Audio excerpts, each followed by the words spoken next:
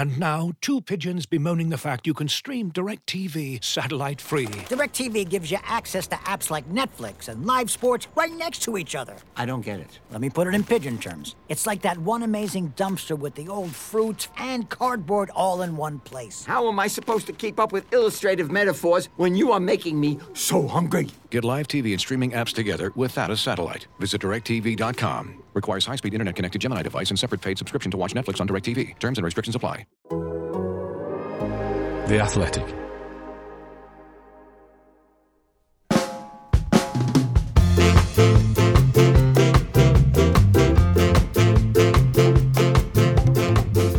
Hello, I'm Dan Bardell. Welcome to 1874, the Athletics podcast, all about Aston Villa Football Club.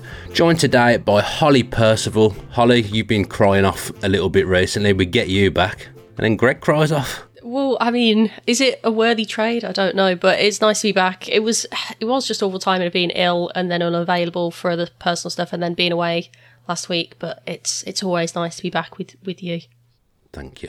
Lovely words, Holly. And of course, it makes complete sense that you would be back off the back of a defeat. We win 3 in a row. You come back on your own and we lose. But, you know, it's one of them defeats. I don't really mind it. I mean, I never like losing, but I understand why we lost to West Ham. I think there is a difficult opposition as you can face away from home. And Gerrard talked about the physicality after the game. And there wasn't much in that game, but I think West Ham are further ahead than we are. It was a narrow defeat. We've won 3 in a row before that. It's one of those ones that you kind of just take on the chin a little bit. Yeah, definitely. I think where West Ham are at, they're where Villa want to be next season and across the next 2 seasons. And, you know, that kind of little gap between themselves and us was shown in that 2-1 defeat on the weekend. So I think there was a couple of individual performances for West Ham that really helped them seal the deal, and you know, Villa kind of got caught out by those individual performances a little bit. But like you said, I'm not overly mad about the result, especially because you could tell Villa were trying to chase the game when they were down, and that kind of ultimately did also lead to West Ham's second goal of the game. So I'm not overly mad about the performance, but as long as we can look to bounce back from it and not have it start a bad run of results, then hopefully it'll be fine. Yeah, first half I thought Villa were good actually. I thought they competed with West Ham. Villa probably had the first 20 minutes and could have perhaps gone 1-0 up. Then West Ham grew into the game, ended the game strongly. But 0-0 at half-time, I was relatively happy with what I'd seen because I remembered the game back in, I can't remember if it was October. I think it probably was October when Villa played West Ham at home, October, November. Lost 4-1, just got completely played off the park. West Ham just looked a far better side than Villa. But Villa competed in that first half and stood up to everything that West Ham threw at them for the second phase of the first half. But like I said, Villa were on top for that first 20 minutes, playing some of that nice, intricate, short, snappy football that Steven Gerrard likes to play.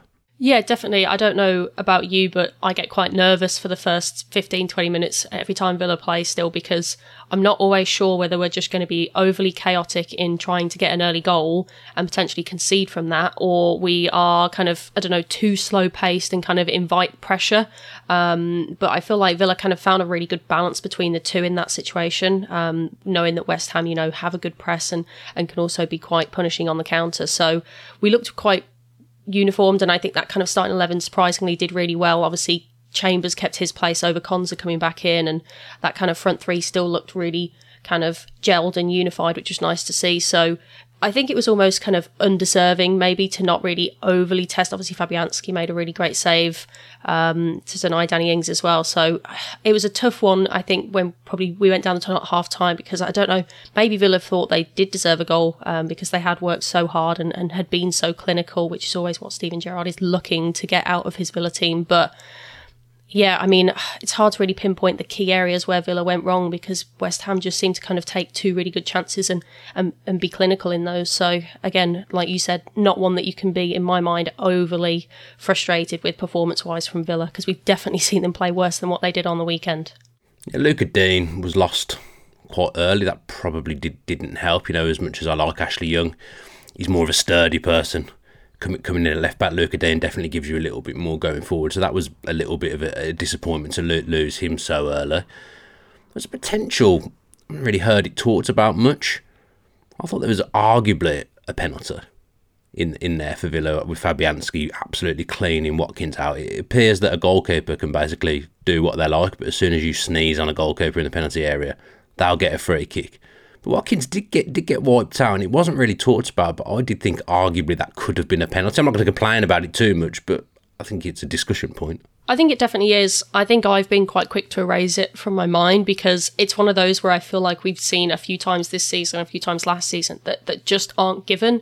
And it kind of seems like a weird, peculiar situation for one not to be given because, like you said, you feel like any player goes near a goalkeeper and a free kick's awarded to the opposing team. But, you know, a goalkeeper gets near an attacking player, and even if an attempt or a shot's being made, there's still not a foul given. So, It's a really weird one, similar to when Diaz scored for Liverpool but was wiped out clean, and there was no red card.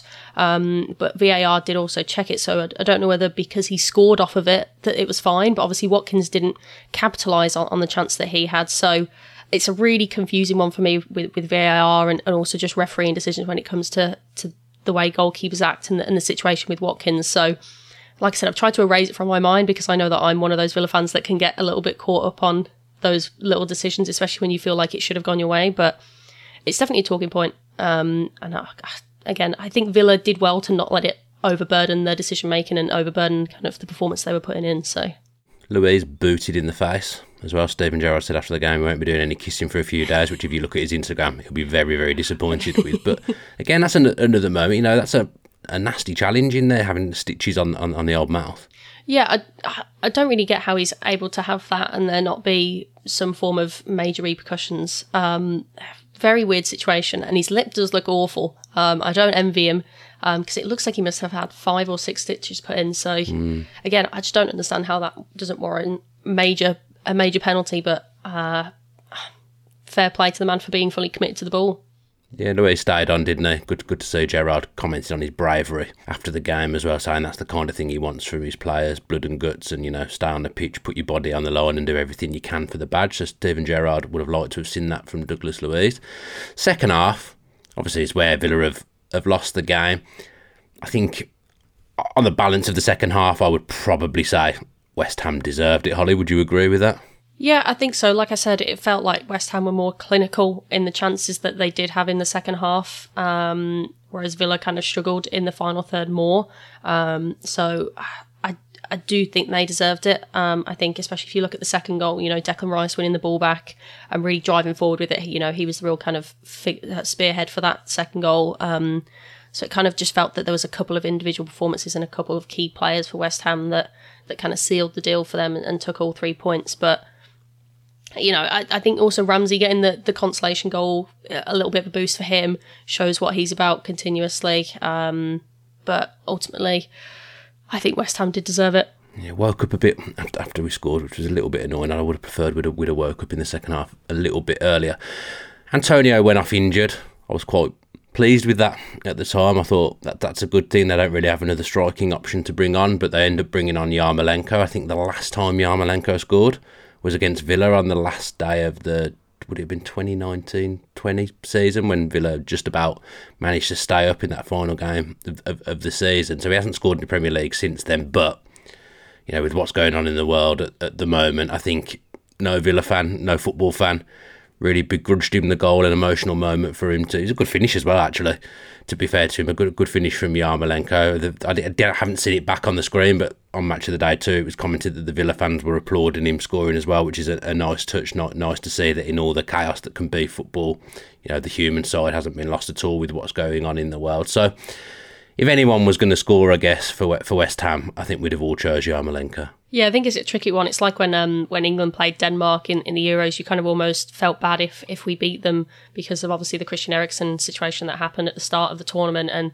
kind of same again for Yarmolenko when he scored. You can't not really be mad because, like you said, because of all the stuff going on outside in the real world, you kind of feel really happy for him. And obviously he was quite visibly upset when he scored as well, which was really sweet for him.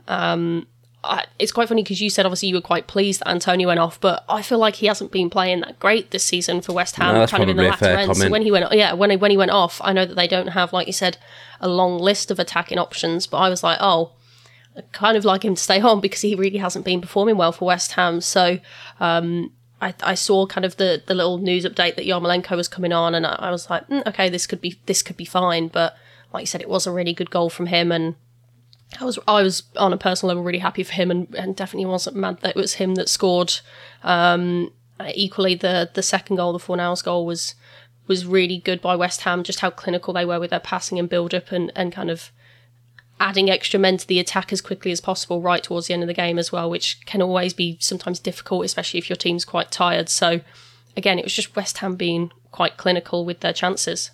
In fairness, I look back, and before that goal, there's the Danny Ings chance. That was a good save from Fabianski onto the post, and then a great save from Emi Martinez from Zuma, and Dawson probably should have stuck the rebound away if we're being honest. But other than that, as much as I would say West Ham were having the better of the half, there wasn't any other real chances of note before that goal. So it does show you how tight the game was. And Steven Gerrard said Villa lost the game on moments, and that's probably true. I wouldn't even say it was particularly an error for that first goal. Perhaps we could have closed him down a little bit quicker, but he's took it quickly and took probably a snapshot that the defence and the goalkeeper weren't expecting. But 70 minutes in, it does show that there was nothing really in that game. I think the XG said that it 0-0 was about right. So in some ways, progress, because West Ham did play us off the park at Villa Park earlier in the season, absolutely smashed us to bits. Yeah, definite progress. That's why I keep kind of saying, West Ham took their moments and they were clinical in front of goal, because I agree with you, there was only one or two moments where both teams had real opportunity to take the lead before the goals actually counted. So I think that's probably why, like we both said, we're not quite as frustrated with the defeat, because progress has been made. Like you said, it was a narrow defeat because West Ham took their chances on the day, and with where West Ham are in the league and what they're able to do with the team they have, I think a narrow defeat like this really isn't that bad, and hopefully we can kind of pull off similar sort of performances against the other teams that are at the top end of the table, because those points will be key for where Villa look to finish this season. So I don't think Gerrard can be overly disappointed with the performance. I think, like Greg wrote about Konza and whether he'll come back into the squad, I think the thing for Gerrard now is what little tweaks does he make to make sure the team isn't going to lose and potentially can hold out a draw if that needs to be if that's the situation Villa find themselves in. So I was at an evening with Tyrone Mings on Monday night, which obviously came after the West Ham game, the day after the West Ham game. And Tyrone Mings kind of said when he was asked about it, we're a mid-table side at the moment. That's not where we want to be. We want to be pushing top six, but at the moment the reality of the situation is we are a mid-table side. So if you're a mid-table side, you don't win every week. You might win a few in a row, you might lose a few in a row. And I thought that was probably quite an accurate description, because we just won 3 in a row, which was great.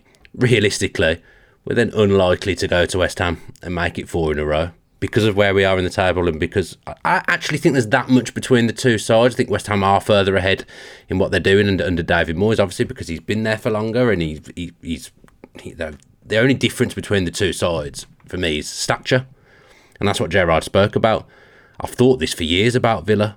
There's a real lack of physicality in the Villa side, except for Tyrone Mings. Whereas you look at West Ham, Souček and Rice in the middle of the park are very, very formidable. Zuma and Dawson, 2 massive centre halves. Antonio, when he plays up front, is a very strong guy as well. When Villa come up against those teams, they usually don't get a result. And I thought that was telling after the game that Steven Gerrard kind of spoke about the fact that we need to get some physicality in the side. And when Villa do look at the midfield area in the summer, I'm hoping myself that's something that's addressed, because it's something that I've wanted addressed probably even in the Championship. I used to think it. Yeah, definitely. I saw a lot of people on Twitter after the game saying kind of one of the key differences between West Ham and ourselves was just that, like, if only we had our own version of Declan Rice, if we only had our own version of a CDM that brings that physicality, like you mentioned. And obviously Declan Rice was pivotal in that second goal for West Ham, and that is kind of the position that Villa are lacking in. Obviously, it was a position that was looked at in the January transfer window. It's not the position that was filled. So Villa are left with Douglas Luiz, who had a bloody lip. So it's probably good reason why he wasn't maybe then 100% invested in the game and able to perform at his highest. And when you're playing that same mid-3 of Jacob Ramsey, John McGinn, Douglas Luiz week in, week out in such a demanding area, it's not going to come as a surprise to me if one of them or two of them isn't able to put in 100% each week, because the Premier League is so punishing and it demands so much energy all the time. So it's definitely the area that Villa need to improve in, and it will add to that physicality like you just mentioned, that Gerrard has mentioned about. So I think that is the key area to bolster in, and like Ming said, that Villa need to be pushing to be higher than a mid-table team than what they are now, and I think that position alone could really push Villa towards the European places next season. Yeah, I might come back to that Tyrone Mings evening, see if I can conjure up and remember anything that he said, because it was a really good evening, and probably some things that the people listening to this podcast would like to hear about.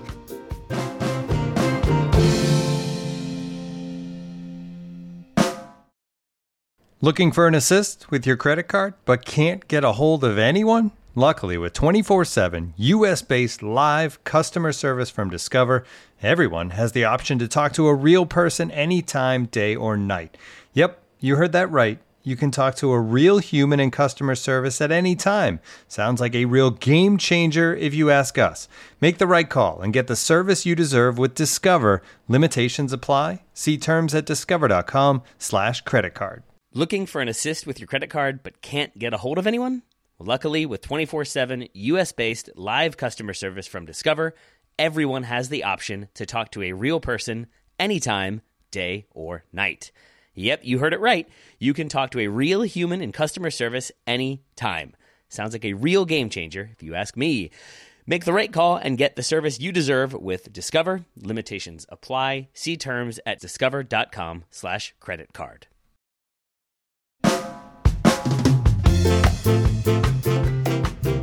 Subs made a decent impact, Hollow. I thought Buendia and Bailey coming on were both lively. I mean, when you spend the money that Villa have spent on them two in the summer and they're sat on the bench, it actually shows that Villa have at least got a little bit of a squad now, been able to bring on two £35 million players. It's definitely a step forward from the last few years. I think the good thing about the signings that came in the January transfer window is they're signings that are going to be testing players that were previously in Gerrard's starting 11 before the window opens. So obviously Coutinho has kind of taken Buendia's spot in that front three, and now Gerrard's found a way to play Ings and Watkins together, so that puts more pressure on Buendia not being in the starting 11. And the same could be said for Chambers coming in during that window and kind of putting that pressure on Konsa as well. And I think it kind of feels like the first time that players are having to work hard to be in that starting 11. So when Buendia came on and Bailey came on, they know they've got to prove that they should be potentially in the starting 11. And you could see that definitely from Buendia, from the highlights I've been able to see, because I couldn't obviously watch the game on TV on the weekend. Buendia looked really sharp. Obviously won the ball back high up the pitch for the Jacob Ramsey goal. Bailey, I don't think the highlights for him were quite as kind. Obviously he lost. I think it was him that lost the ball for the Fornals goal towards the end of the match. But both still did look quite sharp and energetic. I will say he was good when he came on. He showed flashy. Maybe not the best defensively, which probably talks about his game a little bit. But going forward, he created a couple of things. He whipped in a lovely little ball for Buendia, which perhaps Buendia should have scored off before he was involved in the goal for Ramsey, Emi Buendia. But Bailey, I thought he looked sharp and looked lively. He just hasn't had a run all season, has not been able to stay fit at all. So we've just not managed to see the best of him. We've seen it fleetingly in cameos, but I'm still hoping it works out for Leon Bailey, because I think he's a superb player. He was absolutely brilliant in the Bundesliga.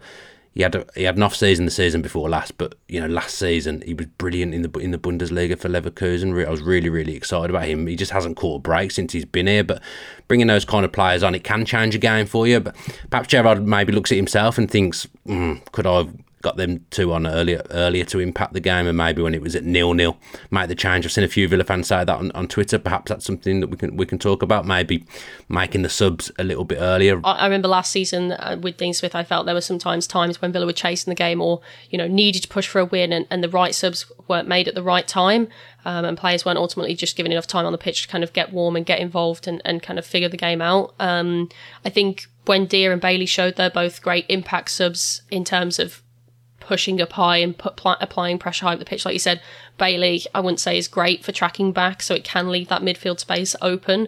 Buendia has become a lot better at it in recent weeks, so I think he's slightly more reliable in terms of being able to track back and push up quite quickly. So I think if Villa are chasing a game and looking for a winner, those two substitutes are perfect, because they're both so attacking minded. And same could be said for Morgan Sanson. He's shown glimpses of really positive performances towards the attacking third. So I think at the moment the bench kind of caters towards chasing. So I think maybe Gerrard isn't wanting to make those changes too quickly because he doesn't want to leave the space too open too quickly, because that is ultimately what led to the second goal for West Ham as well, in my opinion. So I think it's just finding that balance, but I think sometimes we do need to make those substitutes a little bit quicker.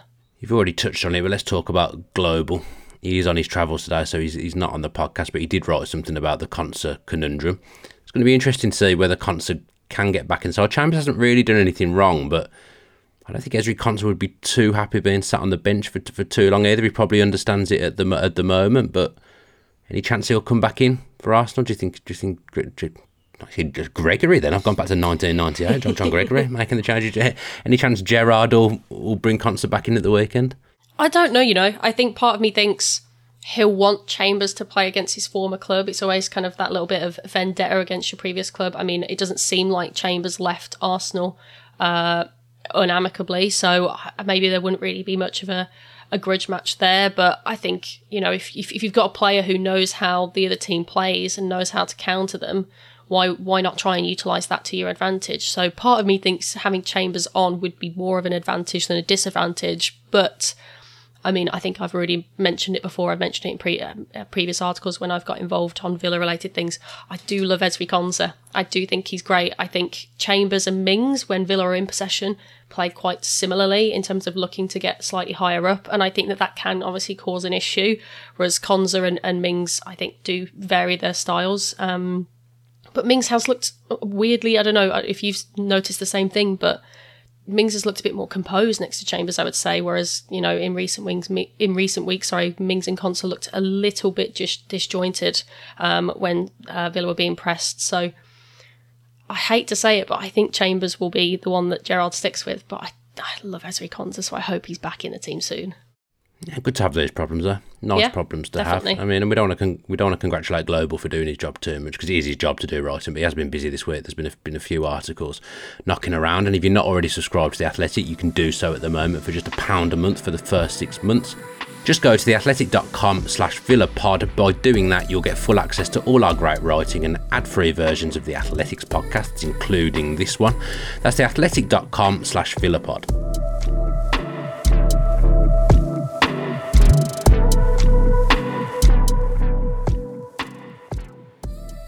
Now, Global Greg has also been writing about 18-year-old goalkeeper Philip Marshall, who Villa sent out on loan to National League North side Gateshead at the end of January. The Tynesiders, managed by former Newcastle centre-half Mike Williamson, have been top of the league since October, so it's not just first-team football, it's a successful outfit who are flying high, and he started very, very well. We're delighted to be able to discuss this fascinating story with North East football journalist Dan Wales. Dan, welcome to the show. Thanks ever so much for coming on. You okay? I am. Thank you very much for having me on. Yeah, interesting topic, this one. Something that probably escaped my attention a little bit. But just talk us through how Philip Marshall's ended up at Gateshead, because I think there was a goalkeeper, Jacob Chapman, who was recalled by Huddersfield with the team top of the table. So he had some big gloves to fill, but he started well.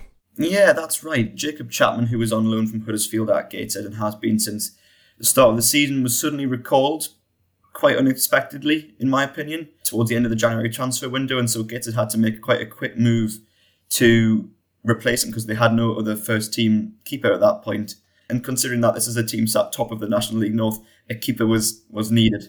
And so they drafted in Philip Marshall on loan from Aston Villa, as you mentioned there. And as Jacob Chapman has left, he has left some big boots to fill, because Jacob Chapman did very well at Gateshead, made some impressive saves in his time there as well.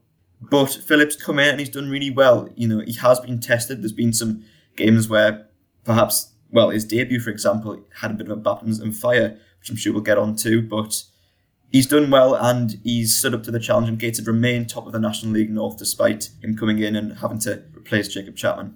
Straight in. 3-0 defeat on the debut. Not an ideal start. Could have seen him shrink a little bit, but there's been 6 games unbeaten since. Has he been a busy boy in goal? Because I think Mike Williamson plays quite attractive football, quite open football. Has he had a lot to do in those games? Oh yeah, just on that first game against AFC Fylde, it was, as I say, a baptism of fire completely. 3-0 defeat at home, which is not what Gateshead have been used to this season, because up to that point I think they'd only been beaten once at home, and their home record would have been fantastic. But then Fylde turned up and just, I wouldn't say torn to shreds. I think they got the goal in the first half, and then as Gateshead were pushing for an equaliser in the second, 2 counter-attacks towards the end of the game, finished them off. And to be honest, Philip couldn't really do much about the goals that he actually conceded. It was sort of poor defending, and with a lot of men committed forward, he was sort of left a bit exposed. But yeah, Gateshead do play some really, really attractive football. They are by far and away the National League North top goal scorers. You just need to look at their front four. Macaulay Langstaff on 21 goals, Kedwin Scott on 18, Paul Blackett on 10 and Adam Campbell on 9 already at this stage of the season. And that's just the front four, and that's not even mentioned in the midfield yet. They're doing fantastically well, but to be fair, they do concede a few goals, and they have had their defensive frailties at times, which has meant that Philip Marshall has been tested. But I'm happy to report he has stood up to the test, and to be fair, they haven't actually conceded too many. They did concede a couple at the weekend against Gloucester, a 4-2 win, but still another win for Gateshead. And he's done well. I mean, you could tell he was a bit nervous and shaky on that first game against Fylde when he did concede 3 goals, but since then he has steadied the ship a bit and has pulled out some really impressive saves, just like his predecessor Jacob. Yeah, I don't know whether you read Greg's piece on the Athletic about him. I think it came out yesterday. But he only became a goalkeeper by accident at 13, which is quite mad to only start doing something that probably other goalkeepers do from a much younger age. And to only be 13, he hasn't actually been a goalkeeper that long. But also it might help him with the modern style of goalkeepers being good with his feet, because he was a defender previously. I mean, it did strike me as quite remarkable, because I hadn't heard about this until I read Greg's piece yesterday, to be honest. And so, yeah, I mean, goalkeepers normally, you're embedded into that position from a very young age, but in this case, completely different. And to be fair, you wouldn't know that, because he seems a natural in goal, which of course is perhaps testament to the coaching he's had since. I think you're right, of course, in the modern game of football, every player is supposed meant to be actually able to play football and be good on the ball. And he does seem that. He does seem comfortable on the ball.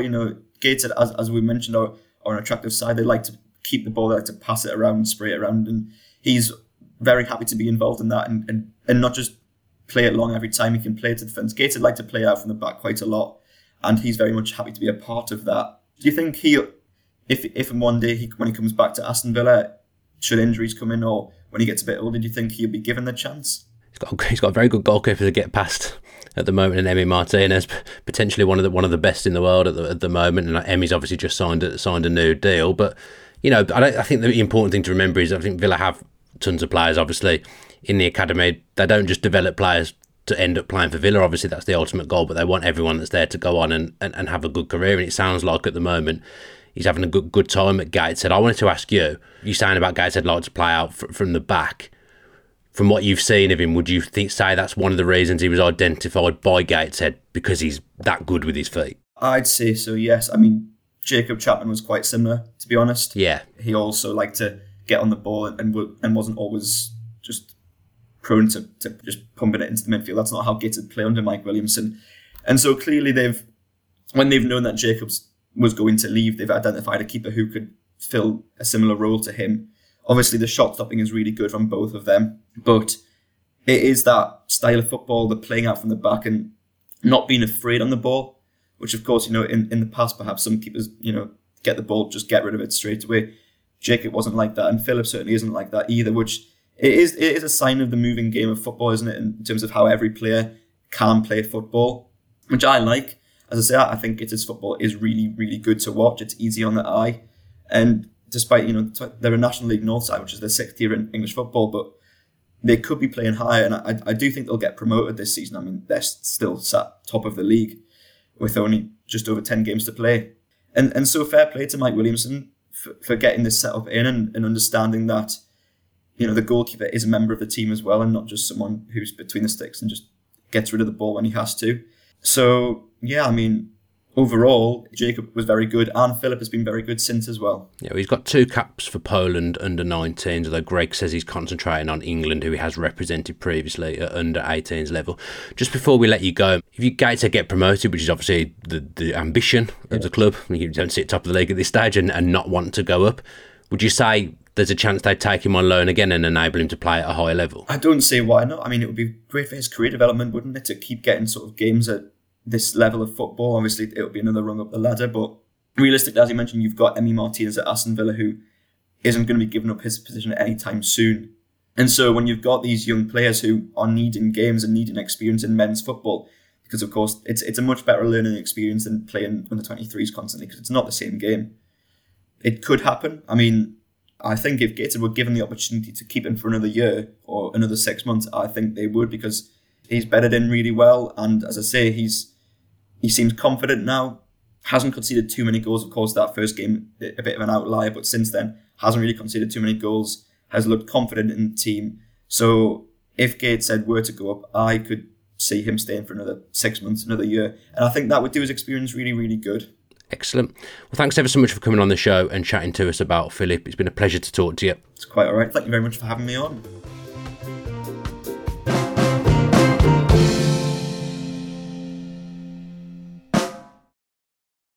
Victorinox, the makers of the original Swiss Army knife, have been a reliable companion for life's everyday challenges, mastering functionality, innovation, iconic design, and uncompromising quality with its products.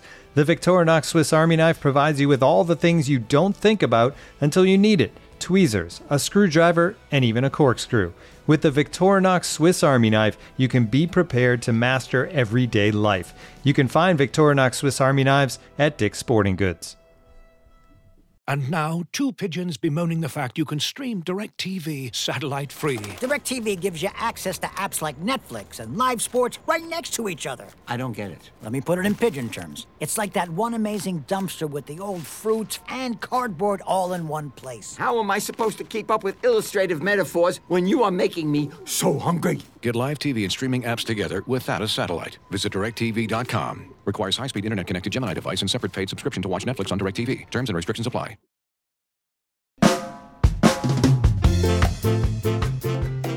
Right, Holly, sticking with the goalkeeper theme, Hannah Hampton put on another spectacular show at the weekend before conceding a heartbreaking last-minute goal. Sam Kerr winning it for Chelsea late, who did actually celebrate like they'd won the league, but it was a big, big goal. But Hannah Hampton, I think the Villa women's Instagram said Hannah Hampton doing Hannah Hampton things, and she's a very, very good goalkeeper. Yeah, I mean, she continues to blow my mind, does Hannah Hampton. Obviously, we all know now about the story that she doesn't have any depth perception and yet continues to be one of the best goalkeepers in the WSL at such a young age. And she's just continuing to build on her progression, which is great to see. And I really hope that Villa can keep her next season, because she will be key to their success if they're looking to try and push towards the top six of the league. So, like you mentioned, she pulled out off the top of my head 4 or 5 absolutely clinical saves that were must make those saves, otherwise Villa will concede. And I think that game was more heartbreaking for me, for Villa to lose, than the men's game, because Chelsea are one of the best teams in Europe. They've proved that season after season, and Emma Hayes is an unbelievable manager.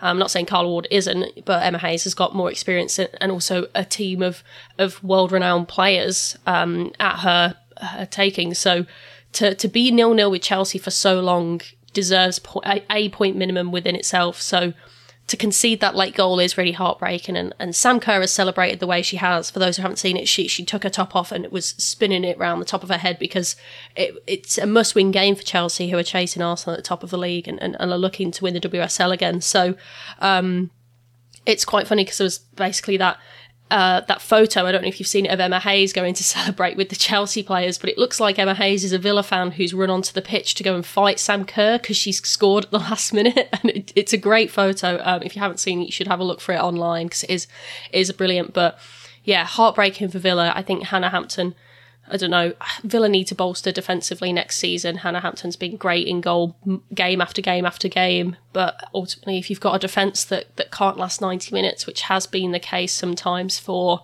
Aston Villa, Hannah Hampton can only do so much. So hopefully Villa will bolster their defensive line next season, because I think at the moment that is kind of their weakest area. But still a lot of really good positives to take away from a narrow 1-0 defeat to a team that were in the Champions League final last season. Would Hannah Hampton be someone that more established WSL teams would potentially look at in the summer? Obviously, there's a lot of heat around her. Heat's probably not the right word, but you know what I mean. She's getting a lot of attention. She made her England debut recently, played very well, got man of the match, making all those saves at the weekend against a big side in Chelsea. Is she potentially someone that bigger clubs would look at and try and take from Villa? I think so, definitely. Like I said, I really hope that they're able to keep her. I think Hannah Hampton has a really good relationship with Carla Ward. Obviously, she followed Ward from Birmingham City to Villa this season. But it wouldn't surprise me. Chelsea and Arsenal, their two goalkeepers are, starting to get older and starting to, they're still both great goalkeepers, but, Arsenal and Chelsea will both need to look for future options, and Hannah Hampton could be that one. With how well Tottenham have done, it wouldn't surprise me if they potentially look to get her in as well, because she has been so great for Aston Villa, and I definitely think she's worthy of competing in a top 4 team. I think what Hannah Hampton has proven is that after that England debut that she got very recently, is that she can become one of the very best, and she's already testing Ellie Roebuck, who's kind of England's number 1 at the moment. She's kind of testing Ellie Roebuck for that number 1 spot, so it wouldn't surprise me if she's kind of being sought after this summer. Yeah, Emma Hayes said she'd go home and celebrate by watching one of the Avengers movies. What's the end game for Villa women this season? It's a really good question. I mean, they are comfortably above Birmingham City, who are sat bottom of the table. It looks very likely that they won't be able to survive the drop this season, which is actually quite sad, because they have obviously been in the top flight of the women's game since it formed. But I think Villa have everything left to play for. I think they have the potential to finish 6th based on how results go for the teams above them. Obviously Everton have had a slightly better run of form recently, so they've hopped above Villa at the moment. But I think for Carla Ward and for Aston Villa, I think the aim is to just finish as high as possible and then look to bring in some bigger, better names. I think ultimately what it comes down to is how much investment there is from outside sponsors, potentially from the men's team as well. You'd like to think if the men's team got European football, that means more income, and that could also potentially mean more income for the women's side as well. Ultimately, with where the Women's League is progressing now, in my opinion, is that more money is needed to get those bigger players as more expensive contracts are being kind of drafted up. So hopefully Villa can have that financial aspect and bring in those big players such as Jill Scott, who they bought in on loan in January. So I think Carla Ward and Villa could do very good things towards the end of this season and into next. Arsenal on Saturday for the men's team, Holly lunchtime kickoff. Villa's got a terrible record against the top 8 this season. After having a pretty good one last season, this season the record against the top 8 has not been good at all. But a home game against a team that will probably be quite open. I mean, they're on fire, Arsenal, at the moment. They've got a game tonight against Liverpool. They're playing really, really well at the moment. But I do feel like it's a game that could suit Villa, because if a team tries to play football, there's more space, which suits Villa. Definitely. I mean, you really love Arsenal, don't you? So, I mean, it'll be a really good fun game to watch from your point of view. You know what? They've surprised me this season. I got them wrong at the start of the season. I do remember after the first 3 games going on the Totally Football show. I can't really remember a top 4 looking as clear so early in a season as it does this season. Can you see either Arsenal or Tottenham coming back to even compete for, even for 4th place? I'd say Arsenal are more likely to finish bottom 4 than top 4. Fell into that trap so beautifully. And that was one of those things that was pictured up and posted as a tweet. So I've got a feeling at the end of the season when they finish top 4... That's going to come back to bite you, isn't it? Yeah, that's going to be one that Arsenal fan... I'd get the odd Arsenal fan tweet me and give me a bit of jip, as is, because they're doing so well at the moment. So I'd like us to win. I still think they'll finish top 4 even if Villa beat them. But Villa have won the last 2 home games against Arsenal. So basically you want Villa to win just so that you're not berated by Arsenal fans on Twitter for saying that they're more likely to finish bottom 6. I would like Villa to win anyway, Holly. I like Villa to win every week, believe it or not. Yeah, I would, not just because of Twitter beef. I actually fancy us. Against Arsenal on Saturday, which is dangerous. Yeah, like I said, I do kind of think Chambers will play, and I think that could play a really important part in Villa understanding how Arsenal are going to approach the game, although it does feel like something has clearly changed tactically within Arsenal for them to be now doing so well. I think it depends a little bit on how their performance goes tonight. I really hope Liverpool... It sounds horrible, but I really hope Liverpool, show Arsenal that they're one of the best and that Arsenal are still looking to progress and aren't near the top 2, top 3 teams just yet. So I'm kind of hoping they get a bit of humble pie themselves and are shown that they're not quite where they need to be, and it kind of rocks them a little bit. But ultimately, teams can also bounce back from that and fight harder in their following game after a heavy defeat. So I think it's all to play for. Villa have a really good home record at the moment. I feel like you said, it's a decent one against Arsenal as well. So I don't know. I don't want to be too optimistic and say a win, but I would definitely take a draw against Arsenal. Villa got a free week as well. You know, Arsenal got a tough game at Anfield and an early kick-off on Saturday. There might be a little bit of fatigue in there, so hopefully maybe that can play a part as well. Global Greg says that this week Villa are going to decide which young players are offered a contract ahead of next season. Tommy O'Reilly's already signed a new deal. That was announced by the club on Tuesday, I think it was. Greg expects Teddy Rowe, Frankie Ealing, DJ Sturridge and Taylor J. Hart to get offered new deals. I actually do know that one of them has signed a new deal. I won't say which one, but one of them is already on board. Carney Chukwuemeka is set to enter contract negotiations in the summer.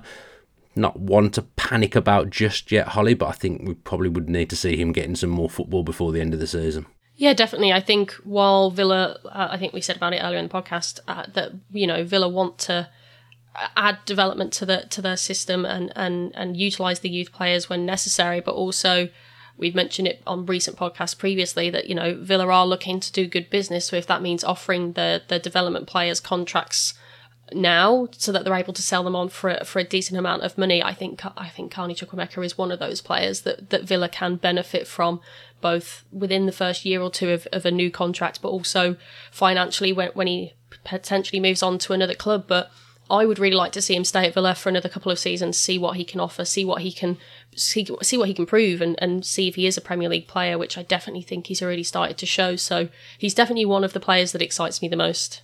Just to finish, I did say about the evening with Tyrone Mings on Monday night. Really, really great evening, great questions from Michelle Owen. It was a really good function, actually. I really enjoyed being there. And Tyrone Mings, he knows what he's doing, doesn't he, Holly? He's such a great talker, one of the most interesting footballers to interview, I would say. And you know, someone who I just walked away from that event thinking, quite lucky to have him as captain of our football club, because he genuinely cares. He's a good person and he's a great defender as well.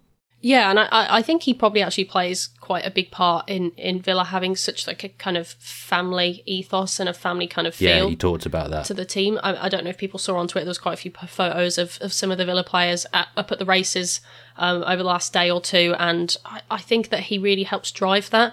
I think a lot of players stay at Villa because of that kind of family feel the club has, and I think that's why so many players now care and talk so passionately about Aston Villa, and I think that can only really start from having such a passionate captain and such a passionate manager. So Mings, I feel like, can get a lot of stick quickly and easily when he doesn't have the best game, if he's not jumping up for a header and is beat to the ball by, say, Dan James, who's half his size.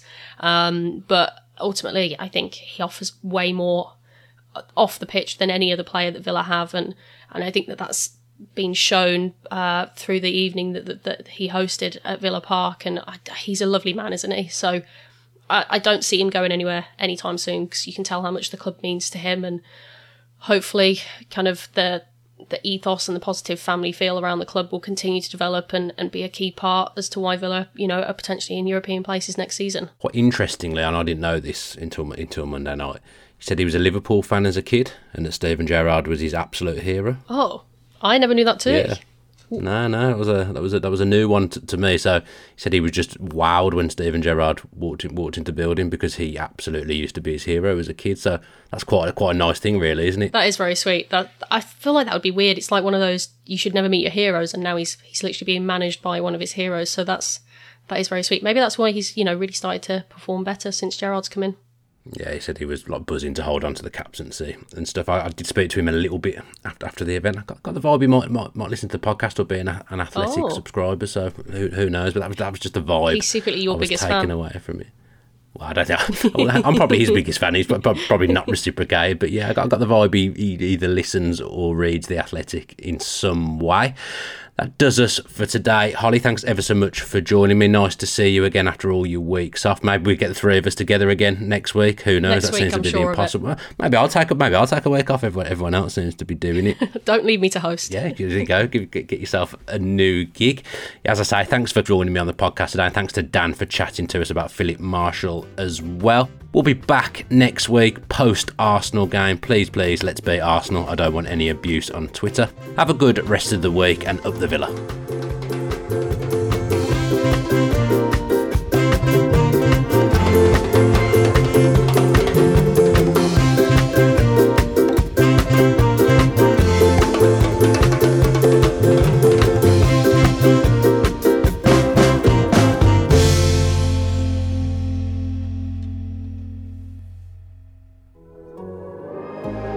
Athletic. As you've probably heard by now, we've teamed up with BetMGM this season. We'll be using BetMGM lines to make all of our picks, and we'll have special offers for our listeners each week. If you haven't signed up for BetMGM yet, use bonus code The Athletic, and you'll get a 1-year subscription to The Athletic, plus up to a $1,500 first bet offer on your first wager with BetMGM. Here's how it works. Download the BetMGM app and sign up using bonus code The Athletic. Make your first deposit of at least $10. Place your first bet on any game and claim your voucher for a 1-year subscription to The Athletic. See BetMGM.com for terms. U.S. promotional offers not available in D.C., Mississippi, New York, Nevada, Ontario, or Puerto Rico. Gambling problem? Call 1-800-GAMBLER. Available in the U.S. Call 877-8-HOPE-NY or text HOPE-NY 467-369 in New York. Call 1-800-NEXT-STEP in Arizona. 1-800-327-5050 in Massachusetts. 1-800-BETS-OFF in Iowa. 1-800-270-7117 for confidential help in Michigan. 1-800-981-0023 in Puerto Rico. First bet offer for new customers only in partnership with Kansas Crossing Casino and Hotel. Don't forget, if you haven't signed up for BetMGM yet, use bonus code The Athletic, and you'll get a 1-year subscription to The Athletic, plus up to a $1,500 first bet offer on your first wager.